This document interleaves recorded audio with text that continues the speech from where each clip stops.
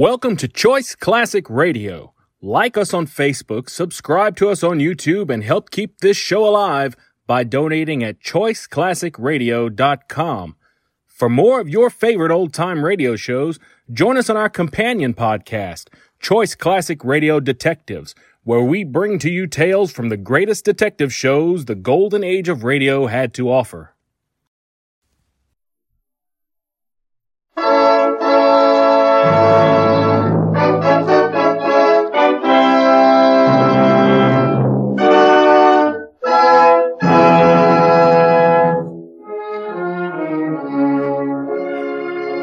The makers of Campbell's Soups present The Campbell Playhouse. Orson Welles, producer.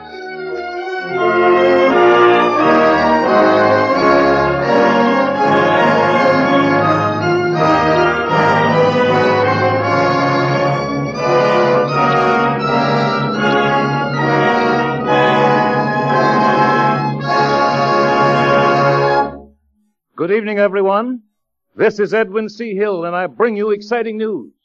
Tonight, Orson Welles takes over the direction of the Campbell Playhouse and offers you as his first production, America's bestseller, Daphne du Maurier's Rebecca, with a great star, Margaret Sullivan. Exciting news indeed, for I am here to welcome the white hope of the American stage as the director and star of the Campbell Playhouse, who writes his own radio scripts and directs them and makes them live and breathe with the warmth of his genius. There is no time to adventure into the story of his life, and that's too bad, because it is a tale that combines the best features of Baron Munchausen and Alice in Wonderland. If ever a boy was born for an actor, he was. At 13, he was directing the troopers in the Todd School for Boys at Woodstock, Illinois, where he produced 30 plays. At 16, he was playing leading parts in Dublin at the famous Gate and Peacock and Abbey theaters. His American career is really too recent and too well known to recount here. He's been the leading man with Catherine Cornell, with John Houseman. He founded the Mercury Theater and has operated it with magical success. He had 4 hits last year on Broadway, which beats Noel Cowell's record From Here to Kalamazoo. And he's generally recognized today as being the most gifted stage director and actor of our time. His radio productions have attracted universal attention. His broadcasts of the War of the Worlds last month, which I dare say you remember, made radio history and a national sensation. Why did a fantastic story of an utterly imaginary invasion from Mars produce this totally unexpected result? The result, Mr. Welles, of course, greatly regretted. It was because, as in all his radio productions, Orson Welles is a master of realism, over the air, in radio, unique, exciting. He shocked you. He sent the cold shivers racing up your spine. But that is not the thing he does best, or best likes to do. He loves to tell a story, a great human story, welling up from the heart, brimming with deep and sincere emotion, and lively with comedy. And such are the stories, thrilling, delightful, amusing, he will bring to the Campbell Playhouse. Because of all his gifts, his genius at playwriting, his ambition, his dynamic direction, his amazing character acting, he has been selected by Campbell's as the ideal man to conduct the Campbell Playhouse. And so tonight, Orson Welles makes his bow as the outstanding program director of the air. And I have the very great pleasure of presenting him now, Mr. Orson Welles. Thank you, Mr. Hill. It's a great big chance for me and a great big challenge. I've faith in radio, and the makers of Campbell's Soups have enough confidence in me to give me the direction of the Campbell Playhouse. Let's hope nobody is mistaken. Mr. Welles, could you tell us something of your aims? Perhaps something of the kind of thing you hope to do with the Campbell Playhouse? Well, everybody likes a good story, and I think radio is just about the best storyteller there is. The Campbell Playhouse is dedicated to the radio production of good stories. Stories from everywhere, from the stage, from moving pictures, and from literature. Next week, for example, we're doing a comedy, Call It a Day, and then Campbell's annual Christmas present to America, Lionel Barrymore in Dickens' immortal A Christmas Carol. And after that, there'll be Counselor at Law, a very human portrait of present-day people, Aerosmith by Sinclair Lewis with Helen Hayes, William Archer's The Green Goddess, Hector MacArthur's hilarious 20th Century. In other words, all kinds of stories, mostly modern, and all of them chosen for their suitability to this medium. That's about all, except I'm going to try to tell them just as well as I know how. Well, I know you'll ring the bell. You know, the makers of Campbell Soups don't believe in all this talk about the radio audience having the average mentality of an 8-year-old child. They think the radio listeners are the same people that go to the pictures in the theater and read books. They reason that even the most popular radio entertainment should be addressed to the adult citizenry of America. I can only hope that what I do with the Campbell Playhouse will prove how much they mean it and how right they are. I know it will. And now, just before you ring up the curtain on the first act, will you give us a word or two about the play? Gladly, Mr. Hill, but if you'll pardon me, it's not a play, it's a story. You see, I think that radio broadcasting is different from motion pictures and the theater, and I'd like to keep it that way. The Campbell Playhouse is situated in a regular studio, not a theater. We have no curtain, real or imaginary, and as you see, no audience. There's only one illusion I'd like to create. The illusion of the story. But the star, too, is important, Mr. Wells. Is that not so? Oh, yes, indeed. And I'd like to say how very fortunate I am in having with me tonight the loveliness and the magic gift of Miss Margaret Sullivan. For Miss Sullivan is my first choice for a great part, and a great part it is, too. The most coveted of the season. The Scarlett O'Hara of 1938. The heroine of Daphne du Maurier's best-selling novel, Rebecca. Rebecca is going to be made into a movie by David Selznick. It ought to be one of the 10 best. It's this year's contender for the 5-foot shelf. Your best bet for anything from a weekend to a desert island, and it's a book you should read. The ideal Christmas gift to yourself. Miss du Maurier has flattered me with her confidence in permitting the Campbell Playhouse the great privilege of making for radio the first dramatization of her book. I'm meeting her for the first time tonight, before this broadcast is over, by special shortwave communication. She'll speak to us from London. So, ladies and gentlemen, and Miss du Maurier, the Campbell Playhouse is obediently yours.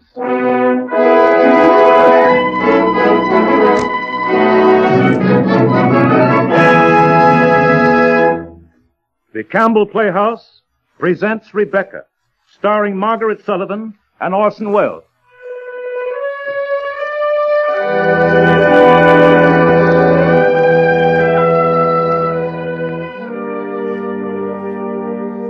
We can never go back to Mandalay again.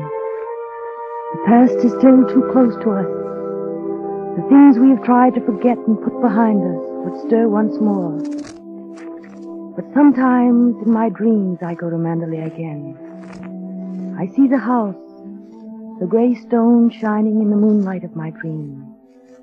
The terrace slopes to the lawn, and the lawn stretched to the sea, like a sheet of silver under the moon. Light comes from the windows.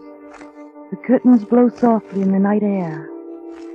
And there in the library, the door stands half open, as if we had left it, with my handkerchief on the table beside the bowl of autumn roses, and the charred embers of our log fire still smoldering against the morning.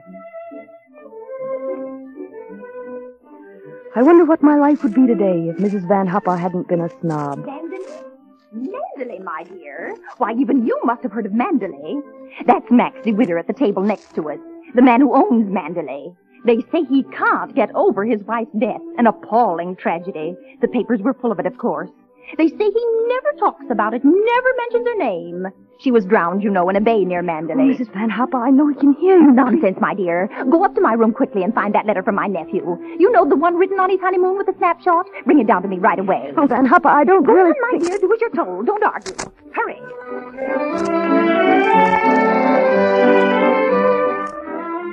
When I came down, she had him sitting beside her on the sofa. He looked like no other man I'd ever seen. A man out of a long, distant past. Oh, there you are, my dear. This is Mr. De Winter. Mr. De Winter's having coffee with us. How do you do? You know I recognize you, Mr. De Winter, just as soon as you walked into the restaurant, and I thought, why, there's Mr. De Winter, Billy's friend. I simply must show him those snapshots of Billy and his bride taken on their honeymoon. Look, here are the snaps. Here they are sunbathing at Palm Beach. He met her at that party where I first met you at Claridge's in London. But I dare say you don't remember an old woman like me. On the contrary, I remember you very well. Excellent snapshots. Bride's very pretty. I don't think I should care for Palm Beach. Well, of course, if one had a home like Mandalay, I'm told Mandalay's like fairyland. There's no other word for it. I wonder you can ever bear to leave it. Mr. De Winter is so modest he won't admit it, but he has one of the loveliest homes in England. They say that the Minstrel's Gallery at Mandalay is a gem, and the gardens are simply the most perfect.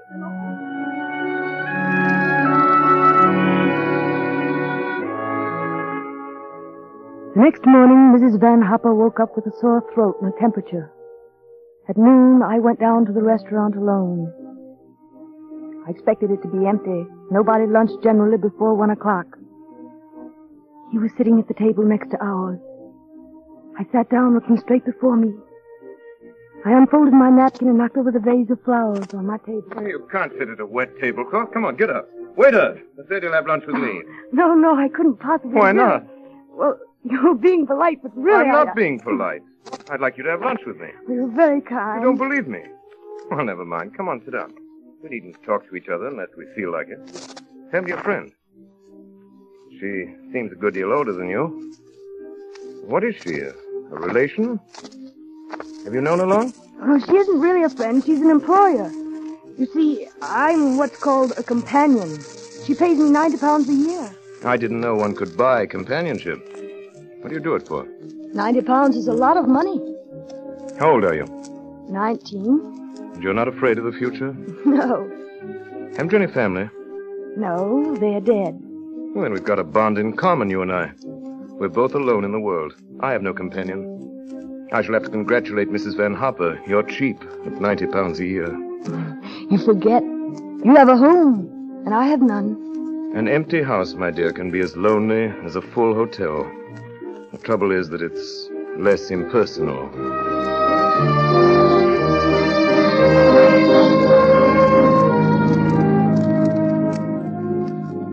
I remember the feel of the leather seats in his car as we drove in the afternoons along the Mediterranean. I remember still my ill-fitting flannel suit and how the skirt was lighter than the coat. I remember now, glancing at my watch, I would think to myself, this moment now at 20 minutes past 3, this must never be lost. Never. You're a very silent companion. What are you thinking? I wish I were a woman of about 36, dressed in black satin with a string of pearls. You wouldn't be in this car with me if you were. Mr. De Winter, you're going to think me impertinent and rude, I dare say. But I would like to know why you asked me to come out in the car day after day. You're being kind, that's obvious, but why do you choose me for your charity? Because you're not dressed in black satin with a string of pearls, nor are you 36. You know, it's not fair. You know everything there is to know about me. That's not much, I admit, because I haven't been alive very long and nothing very much has happened to me, except people dying. But you, I know nothing more about you than I did when we met. And what'd you know then? Well, that you lived at Mandalay and that you had lost your wife. Yes. My memories are bitter. I prefer to ignore them. Something happened to me a year ago that altered my whole life, and I want to forget my existence up to that time. Those days are finished. They're blotted out. I want to begin living all over again. Oh, I'm so sorry. You've been so kind to me. I didn't mean to remind you Curse of... your puritanical, tight-lipped little speeches and talk about kindness and charity. I asked you to come with me because I want you in your company, and if you don't believe me, you can leave the car now and find your own way home. Go on. Open the door and get out. Well, what are you going to do about it? Please, drive me home. Well, suppose you're young enough to be my daughter. I don't know how to deal with you. Forget all I said to you just now. That's all finished and done with. Don't let's ever think of it again. My family used to call me Maxim. I'd like you to do the same. You've been formal long enough.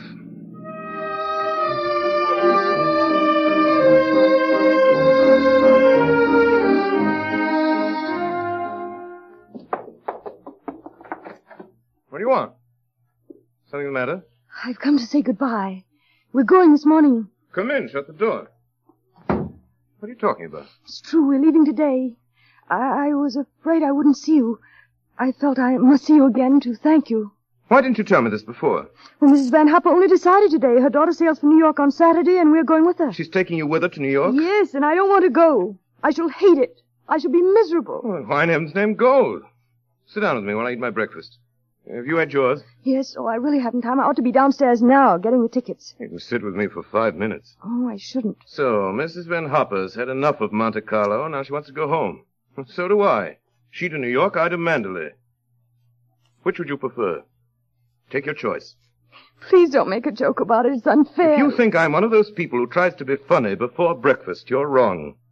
I repeat, the choice is open to you. Either you go to America with Mrs. Van Hopper, or you come home to Mandalay with me. Do you mean you want a secretary or something? No. I'm asking you to marry me, you little fool. I don't understand. I'm not the sort of person men marry. What the devil do you mean? I'm not sure. I don't think I know how to explain. I don't belong to your sort of world. What is my world?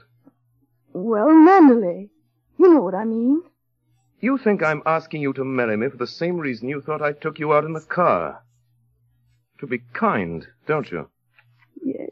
One day you may realize that philanthropy is not one of my strongest qualities. Are you going to marry me? My suggestion doesn't seem to have gone too well. I'm sorry. I rather thought you loved me. I do love you. I love you dreadfully. I've been crying all morning because I thought I should never see you again. So that's settled then. Instead of being companion to Mrs. Van Hopper, you become mine. And your duties will be almost exactly the same. I also like new library books and flowers in the drawing room and somewhere to pour my tea. Oh, I'm being rather a brute to you, aren't I? This isn't your idea of a proposal. We ought to be in a conservatory with you in a white frock with a rose in your hand and a violin playing a waltz in the distance. Poor darling, what a shame. Never mind. I'll take you to Venice for our honeymoon and we'll hold hands in a gondola, but we won't stay too long because I want to show you Mandalay. Mandalay. Now then, am I going to break the news to Mrs. Van Hopper, or are you? Oh, no, you tell her. She'll be so angry. I'll tell her. I'm not afraid. You wait for me here.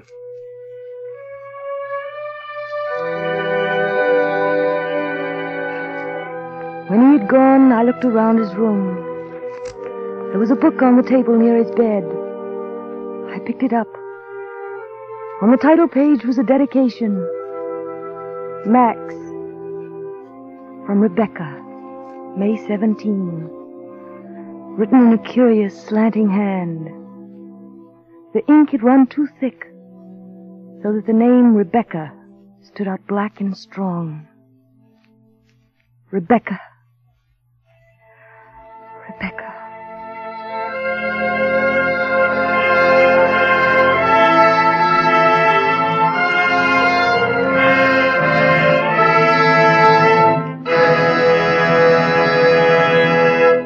We pause now on our Campbell Playhouse presentation of Rebecca. In just a moment, we will resume the story. But first, here is my associate of long standing, Ernest Chappell, with an important message. Thank you, Mr. Hill. The time was, and it was not so long ago, when chicken was a rare and special treat. What magic the words chicken for dinner conjured up in our young minds, and how we looked forward to these great events. With proud gusto, Father would dexterously separate wings and legs and then carve tender white slices from the breast, while each of us silently prayed to be granted his special favorite part. And then on the second day there came another treat.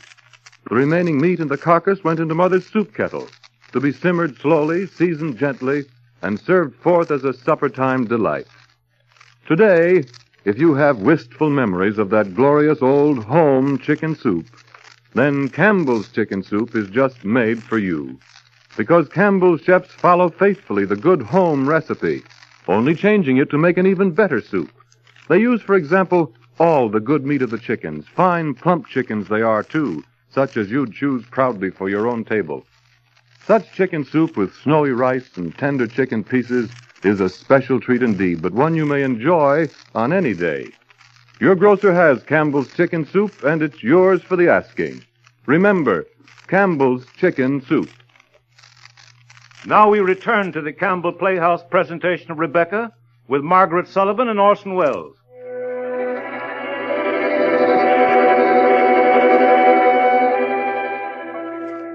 We came to Mandalay in early May. There it was, the Mandalay I had expected, lovelier than I'd ever dreamed, built in its hollow of smooth grassland and mossy lawns, the terraces sloping to the gardens, and the gardens to the sea. A servant was standing on the steps waiting, an old man with a kind face. Well, here we are, Fritz. Everything well? Yes, thank you, sir. Glad to see you home, sir, and hope you've been keeping well.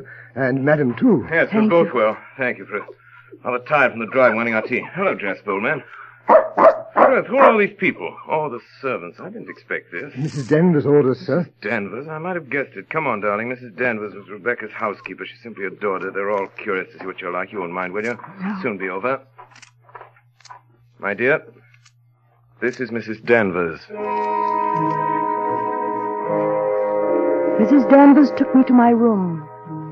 She was a tall, gaunt woman dressed in black, with prominent cheekbones and great hollow eyes that gave her skull's face, parchment white, set on a skeleton's frame.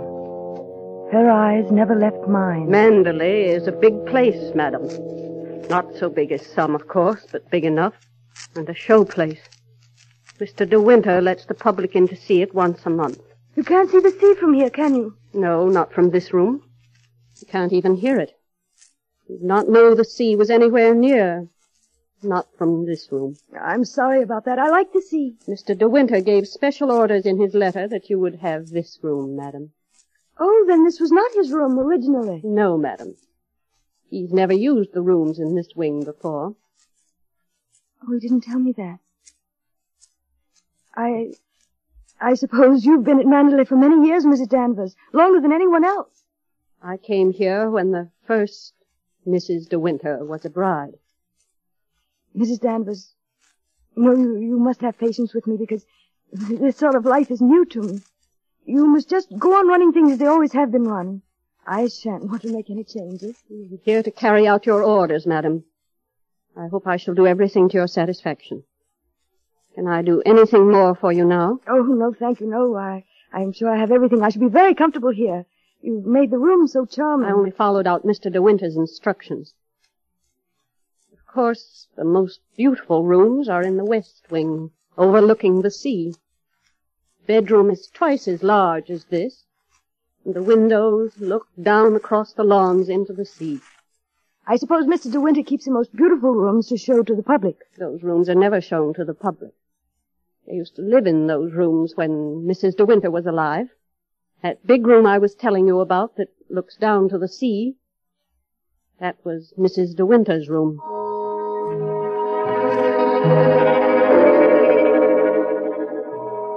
Next morning there was a heavy mist. It poured in through the open window. When I came down to breakfast, Maxim had already gone out.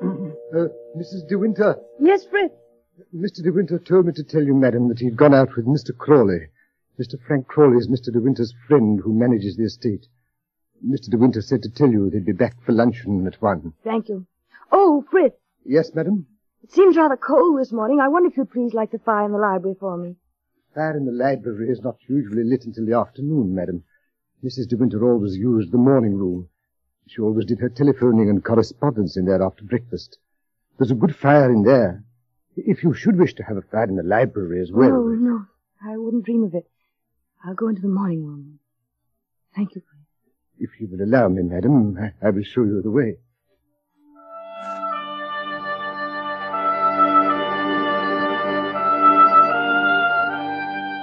This was a woman's room, graceful, fragile. The room of someone who had chosen every particle of furniture with great care. That is strange and startling kind of perfection. I opened a drawer at hazard, and there was a letter addressed to Mrs. M. De Winter. Mrs. De Winter. Mrs. De Winter? Who is it? What do you want? Mrs. De Winter? I'm afraid you've made a mistake. Mrs. De Winter has been dead for over a year. It's Mrs. Danvers, madam. Mrs. Danvers. I'm speaking to you on the house telephone. It's about the menu. It's Mrs. Danvers speaking, madam.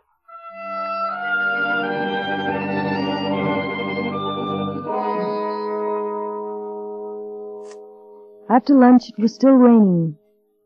Frank Crawley and Maxim were in the library working. I got a raincoat out of the flower room and started out across the garden down towards the sea. Soon I was in the woods. The dog ran on ahead. The woods came right down to the water. At the fringe was a long, low building, half cottage, half boathouse. There was a buoy anchored there in the cove, but no boat. And there was Jasper wagging his tail at a solitary figure on the beach. As I drew near, I saw that the figure on the beach was a man, with the small slit eyes of an idiot, and a red, wet mouth. Today? Dirty, Island. I'm afraid it's not very nice weather. Jasper, come here. Digging for shell. No shell here. Been digging all day. I'm sorry you can't find any. That's right. No shell here. Come on, Jasper, good dog, come on. He won't go. Why not? He ain't your dog. No, he's Mr. De Winter's dog. I want to take him back to the house. Come on, Jasper. Come along, good dog. She ain't been here lately. What do you mean? The other one. You're not like the other one. What do you mean, what other one? Tall and dark, she was. She give you the feeling of a snake. By night she'd come down to the cove. I seen it. I looked in on her once here in the boathouse. And she turned on me, she did. If I catch you looking at me through the window, she'll have you put in asylum, she said. I won't say nothing, ma'am, I said, and I touched my cap like this here. She's gone now, ain't she? I don't know what you mean. She's gone in the sea, ain't she? She won't come back no more. No, she'll not come back. You won't put me in asylum, will you? I never said nothing, did I? I never said nothing, ma'am. I never said nothing. I never said nothing.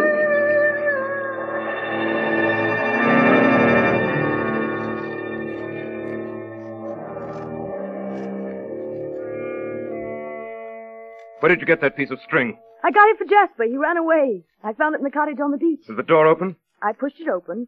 The string was in the other room where the sails were. Oh, I see. That cottage is supposed to be locked. The door has no business to be open. Did Ben tell you the door was open? Ben... Oh, never mind.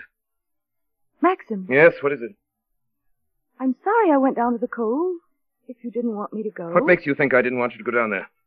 Maxim, how should I know? I'm not a thought reader. I know you didn't want me to go. That's all. I could see it in your face. See what in my face? I've already told you I can see that you didn't want me to go. You're quite right. I did not want you to go down to the cove. Will that please you? I never go near the place. If you had my memories, you wouldn't want to go there either, or talk about it, or even think about it. There. I hope that satisfied you. Please, Maxim, please. What's the matter?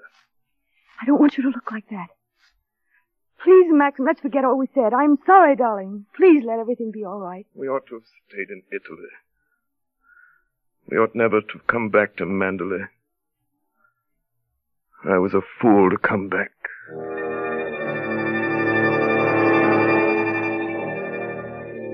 The weather that May was wet and cold. From the terrace I could hear the murmur of the sea below me, low and sullen. And every morning a heavy fog would come rolling in from the sea. I could not forget that cottage on the beach and the white, lost look in Maxim's eyes. Somewhere at the back of my mind, a frightened, furtive seed of curiosity grew slowly and stealthily. Frank Crawley was in the library taking tea with me, waiting for Maxim to get home. There were things that I had to know. You'll be down to the cove, then? Yes, Frank. Frank, in that cottage down there, are those all Rebecca's things? Yes. I wondered. Why is the buoy there in the little harbor place? The boat used to be moored there. What boat? Her boat. Oh. What happened to it? Oh, was that the boat she was sailing when she was drowned? Yes. It capsized and sank. She was washed overboard. Couldn't someone have got out to her? Nobody saw the accident. Nobody knew she'd gone. She often sailed alone at night. How long afterwards was it they found her? Oh, about 2 months. Where did they find her? Near Edgecombe. About 40 miles up channel. How did they know it was she? After 2 months, how could they tell? Maxim went up to Edgecombe to identify her. Oh. Frank, I know what you're thinking. You can't understand why I ask all these questions just now. You think I'm being morbid and curious, but it's not that, I promise you. Only when I go to call on all these people, his friends, I know they're looking me up and down and thinking, what on earth does Maxim see in her? Always I know that whenever I meet anyone new, they say how different she is from Rebecca. Frank. Yes? There's just one more thing, one question I must ask you. Will you promise to answer it quite truthfully? I'll do my best. Tell me, was Rebecca very beautiful?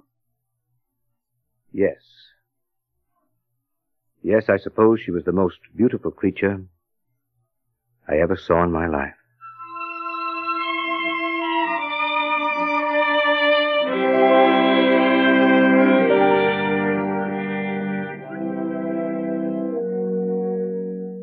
Here it is, madam. This is it. One moment while I turn on the light. Come in, madam. Is this her room, Mrs. Danvers? Yes, ma'am, this is her room. Now you're here, let me show you everything. I know you want to see it all. You've wanted to for a long time. It's a lovely room, isn't it? The loveliest room you've ever seen. I haven't touched a thing. There are flowers on the dressing table, and that's her bed. It's a beautiful bed, isn't it? Here's her nightdress.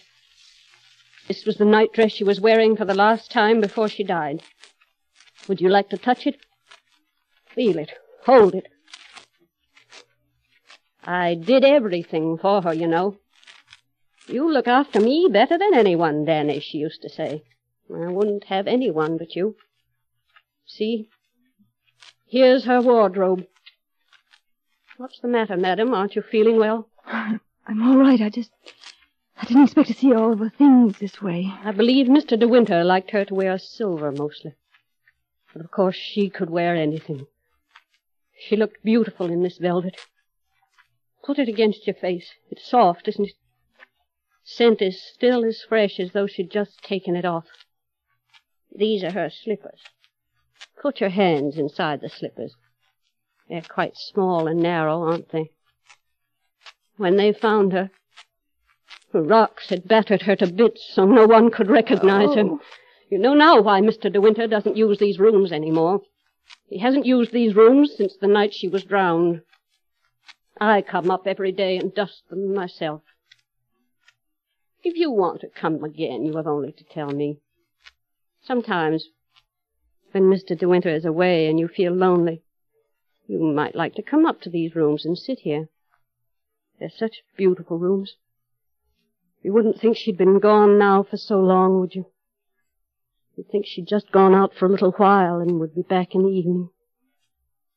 Do you think she can see us talking to one another now?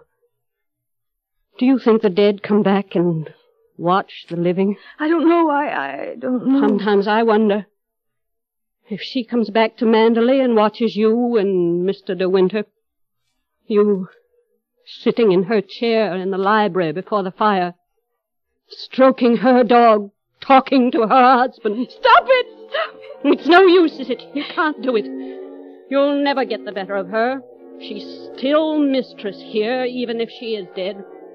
She's the real Mrs. De Winter, not you. It's you that's the shadow and the ghost. It's you that's forgotten and not wanted and pushed aside. Well, why don't you leave Manderley to her? Why don't you go? What do you mean? Why don't you go? We none of us want you. He doesn't want you. He never did. He can't forget her. He wants to be alone in the house again with her. It's you who ought to be dead, not Mrs. De Winter. Come here now to the window. Let me show you something. When the window's open, you can hear the sea down there. Look down there. Look. Let me go. Don't be afraid. I won't push you. But there's not much for you to live for here at Mandalay. Why don't you jump now and have done with it? Then you won't be unhappy anymore. Why don't you try? Go on. Go on. Don't be afraid. Go on. Go on. Go on. Go on. Go on. Go on.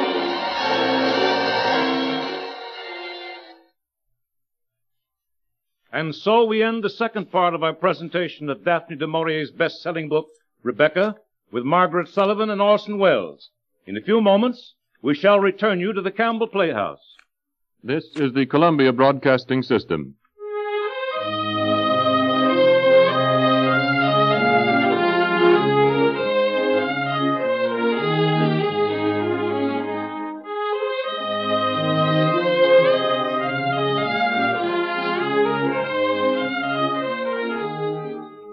This is Edwin C. Hill again bidding you welcome to the Campbell Playhouse on behalf of the makers of those fine Campbell soups. In a moment or two, we shall resume our presentation of Rebecca, the best-selling novel by Daphne du Maurier, and starring, as I've said, Margaret Sullivan and Orson Welles. And also, we shall hear from Miss du Maurier herself, direct by shortwave from London. But first, I bring you a message. For many years, I've been interested in the human side of the news. As a newspaper reporter for all those years, I've found that there's a very human side to business. And that is what I want to speak about for just a moment or so.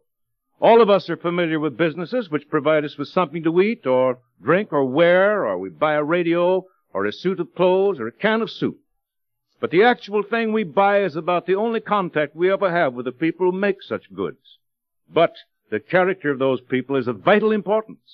If the manufacturer of a product is honorable in the conduct of his business, his product will be as trustworthy as his word. For in business as in every walk of life, honesty pays real dividends. Honest enterprise is the only kind which has a chance to win and to hold the patronage of intelligent and discriminating buyers, whether it's a matter of a piano or a spool of thread or a trip to Europe or a can of soup. And that, as I see it, is the human side of business, of the products that last over the years, that serve you well and merit your confidence. I know the Campbell kitchens, the Campbell men, the Campbell soup. The fact that these soups are used more and more every year in most homes and are sold in more than 460,000 grocery stores throughout the land is no accident, believe me. It's due to the human side of this business, its aims, its policies, and its character. And now to the Campbell Playhouse, where we resume our story, Rebecca. Go on, go on, go on. Why don't you jump now and have done with it? Why don't you try? Go on. Go on. Don't be afraid. Jump. Go on, go on. Mrs. Danvers was close behind me now, her hand on my arm.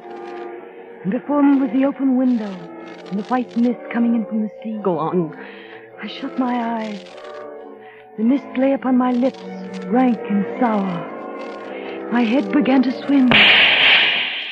Then suddenly the mist had parted. There was a flash in the sky. Hey there! Ship ashore! The rocket! The rocket! Ship ashore! Ship ashore! Ship ashore!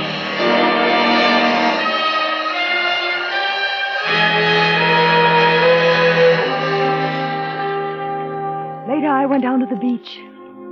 There was a large ship on the reef, half a mile offshore, with her bows pointed towards the cliffs. There were a number of small boats around her, and a Coast Guard cutter lying alongside. I hear the rocket. We'll bust two of them once. Both broke the windows. You look like a Dutchman, I'd say. German or Dutch?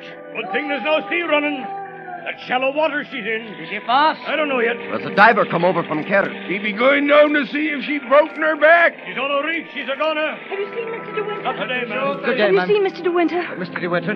Yes, ma'am. He was one of the first down here after the rockets went. He were down by the cove, had the dog with him. Do you know where he is now? He went off to Kerris 20 minutes ago with one of the crew that were injured. Oh, thank you. Good day. Good day, Mum. Good day, ma'am.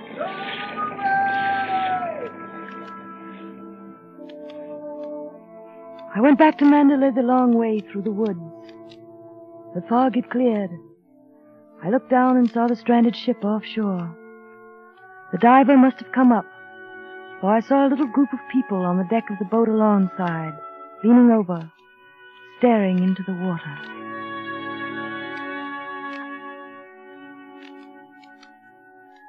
There's a man waiting to see you, madam. He says it's important. He asked for Mr. De Winter first, and then for you. He's in the library. Who is it, Fritz? He says his name's Captain Searle, madam, the harbour master from Kerrith. Oh, yes, I'll go in and talk to him. Yes, madam. Mrs. De Winter? I'm sorry my husband isn't back yet. I know. I can't get hold of Mr. Crawley either.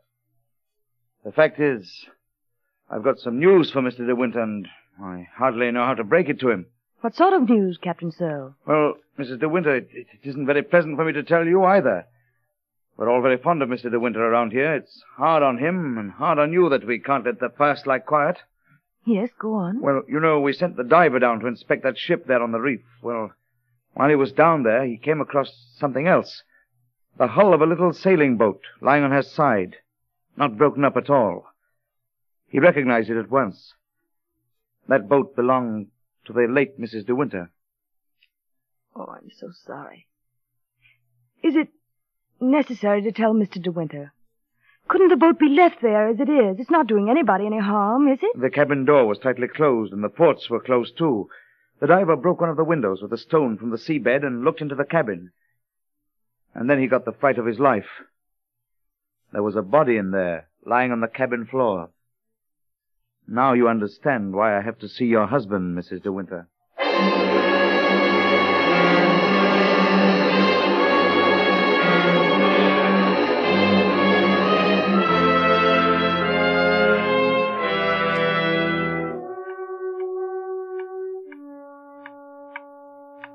It's all over now. The thing has happened. What thing? The thing I've always foreseen. The thing I've dreamt about day after day, night after night. We're not meant for happiness, you and I. What are you trying to tell me? Rebecca has won. I remember her eyes as she looked at me before she died. I remember that slow, treacherous smile. She knew this would happen even then. She knew she'd win in the end. Maxim, what are you saying?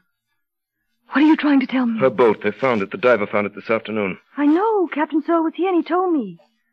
You're thinking about the body the diver found in the cabin. Yes. It means she wasn't alone.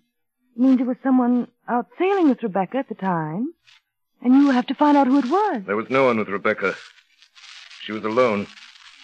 It's Rebecca's body lying there on the cabin floor. No. The woman I identified wasn't Rebecca. There never was an accident. Rebecca was not drowned at all. I killed her. I shot Rebecca in the cottage down in the cove. I carried her body to the cabin and took the boat and sunk it there, where they found it today. It's Rebecca who's lying dead there on the cabin floor.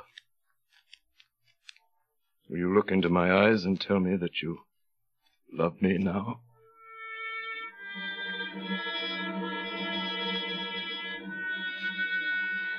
Oh, darling, we can't lose each other now.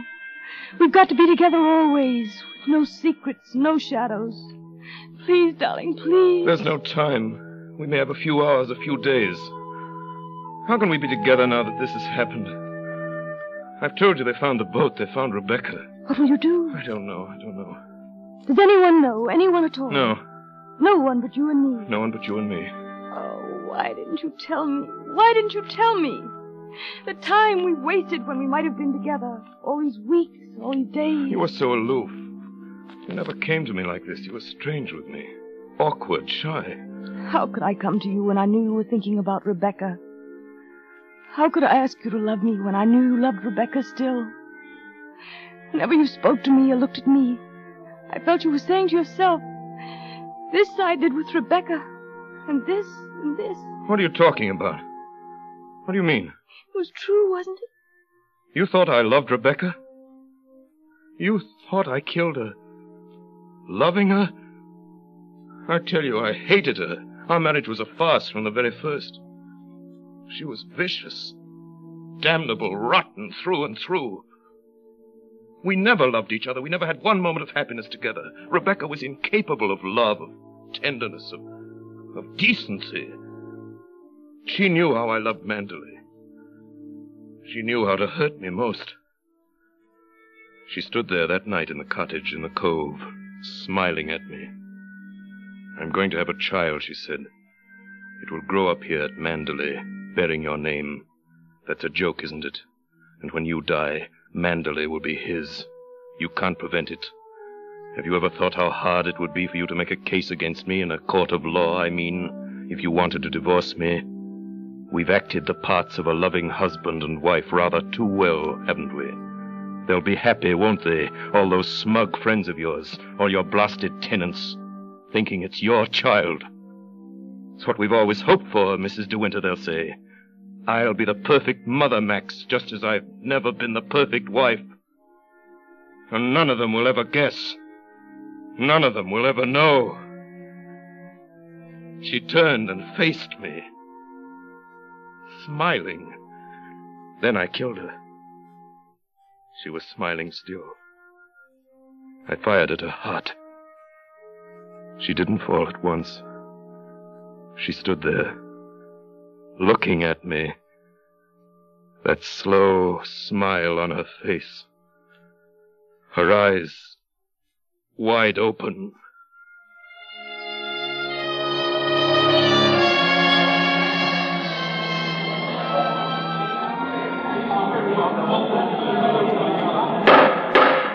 You have heard all the testimony in this case, gentlemen. You have heard how the body of the deceased was found in the cabin of her boat. You have heard the testimony of the boat builder. You have heard Mr. De Winter's story. You have heard how on the night of the tragedy, Mrs. De Winter went down to the cottage where she was in the habit. Gentlemen, how do you find? The verdict is suicide. Suicide without sufficient evidence to show the state of mind of the deceased. Court is adjourned.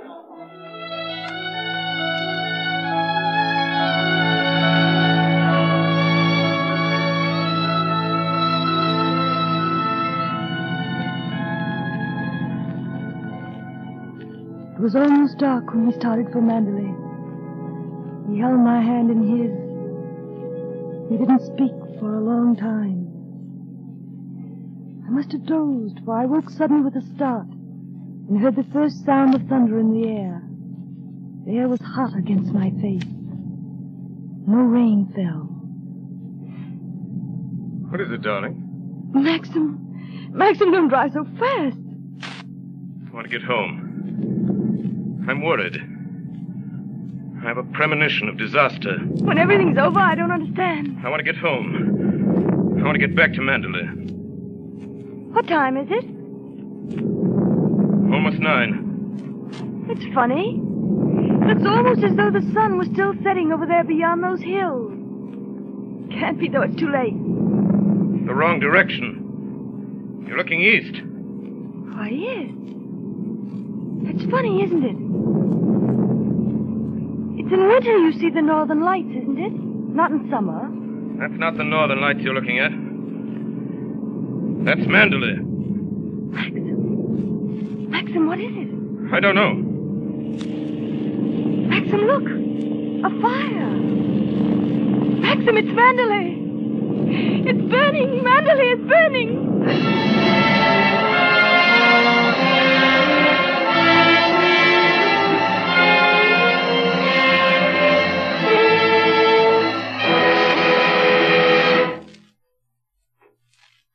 We have both known fear and loneliness and very great distress. But we have come through our crisis. Of course, we have our moments of depression. But there are other moments, too, when time, unmeasured by the clock, runs on into eternity. And catching Maxim's smile, I know we are together at last. No barrier between us.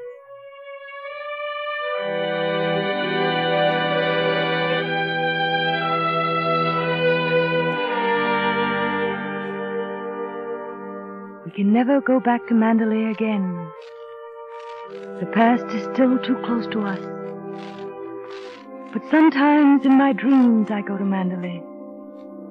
I see the gray stone shining in the moonlight. Light comes from the windows. The curtains blow softly in the night air. And in the library, the door stands half open as if we had left it, with my handkerchief on the table beside the bowl of autumn roses, and the charred embers of our log fire still smoldering against the morning.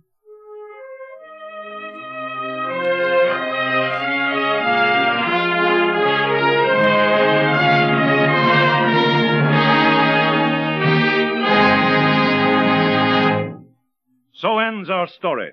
The Campbell Playhouse presentation of Daphne du Maurier's novel Rebecca.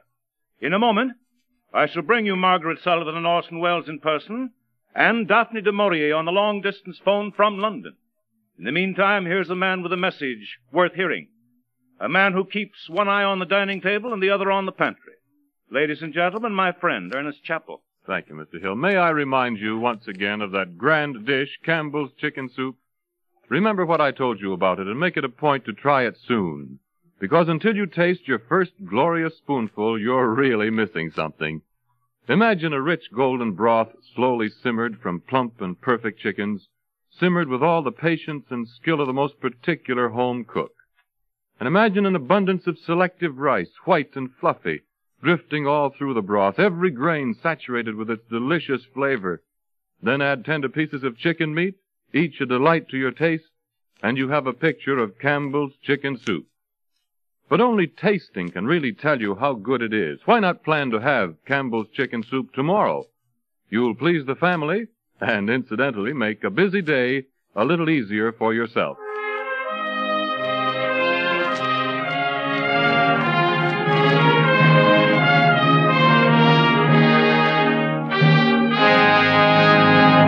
And now, here's Orson Welles. Ladies and gentlemen, the star of Rebecca is standing beside me at the microphone. I'd like to tell her that one of my favorite characters in modern fiction was tonight forever endowed with the personality of Miss Margaret Sullivan. Oh, thank you, Mr. Wells. I hope that the novelist approved of me, too. I want you to know how much I've appreciated playing once more with the Campbell Playhouse tonight, especially in this story, which is one of my favorites. Yes, it is a grand story, and I do believe the most important factor of radio entertainment is a good story. I quite agree, too. You know, two things I like very much are good stories and good soup. And when I tell you my idea of a great soup is Campbell's Chicken Soup, that, Mr. Wells, is no story. I'm glad you feel that way. Nice of you to say so. Oh, by the way, Mr. Wells, I'd like to ask you a question. It's very kind of you. Can you tell me the name of the character? Will you repeat that question? What is the name of the character I just played? Well, that's the major literary mystery of the year. Seriously, she hasn't any name. And our audience, Miss Sullivan, is probably just as curious as you are. And I haven't the answer. Well, Miss du Maurier must know it. She's phoning us from London in a few minutes, so we'll ask her. You know, Miss Sullivan, there's a question I'd like to ask you. Yes, Mr. Wells? Until rehearsal started for tonight's performance, I had never, to put it very bluntly, had the pleasure of your acquaintance. Yes? And, well, now, in 6½ minutes, Miss Sullivan, you'll have gone out of my life. The point is, I am the director of a theater, the Mercury Theater. The Mercury Theater, thanks. What I started to say was that I'd like to know you better. What are you doing next year? Are you speaking as a director? Yes, Mrs. Hayward, as a theater director, if you can be tempted. Have you a script for me? I'll bring it to you tomorrow. Excuse me, ladies and gentlemen. I'm sure you'll forgive me for trying to date up one of the nation's most gifted and attractive young actresses. I'm sure you sympathize, and I hope Miss Sullivan understands. We are ready with London, Mr. Wells. Oh, thanks. Are you ready, London? Good evening, Mr. Wells. Good evening, Mr. Moyer. It's nearly 3 o'clock here in London. It's not often that an author has the chance of hearing the voices of her own characters speaking to her from across the Atlantic Ocean. I've enjoyed it enormously. Thank you. And Mr. Moyer, may I present Miss Sullivan? How do you do, Miss Sullivan? I'd like to thank you and Mr. Wells for your splendid interpretation of Mr. and Mrs. De Winter. Thank you. It's been a great privilege. Mr. Maurier, there are 2 questions I'd like to ask you. Your descriptions of Mandalay are so vivid that America is curious to know if there is anywhere in England a house on a state like Mandalay. When you next come to London, Miss Sullivan, get into a train at Paddington Station and travel west. When you've been 250 miles, get out of that train and walk southeast for half an hour.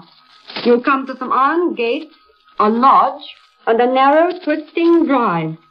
If you ever find your way to the end of that drive, you may discover Mandalay.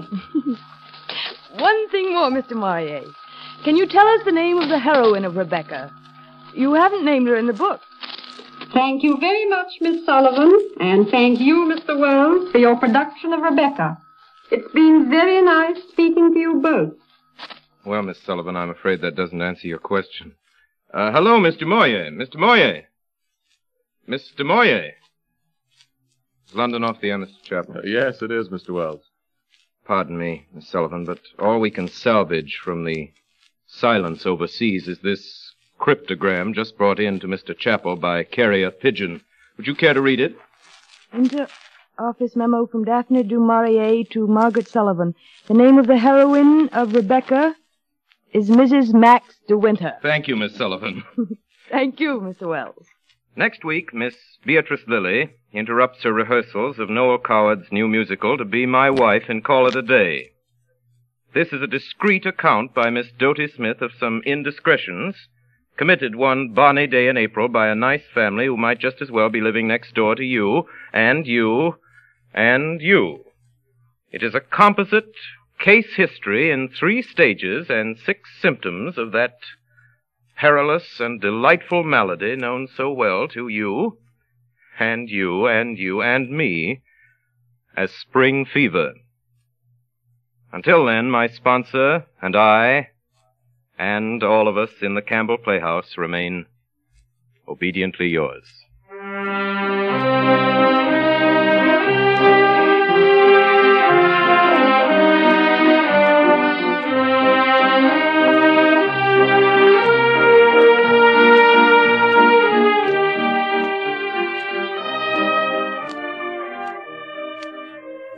Tonight's broadcast was Rebecca by Daphne du Maurier, starring Margaret Sullivan and Orson Welles.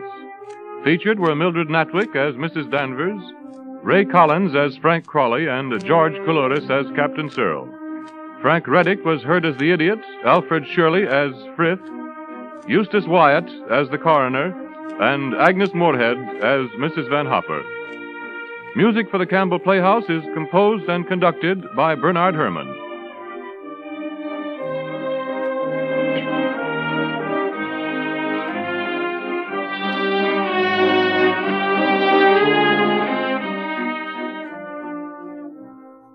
The makers of Campbell's Soups invite you to join us again next Friday evening at this same time, when Orson Welles will present his production of Doty Smith's delightful excursion into the private lives of a typical suburban family.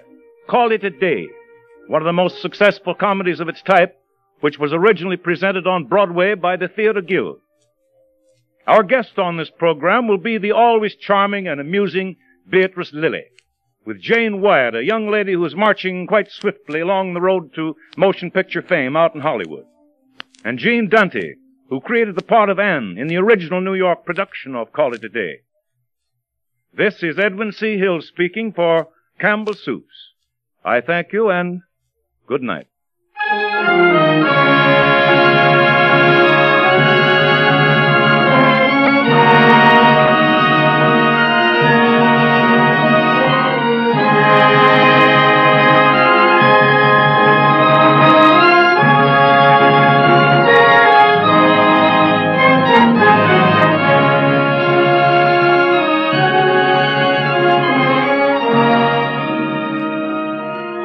This is the Columbia Broadcasting System.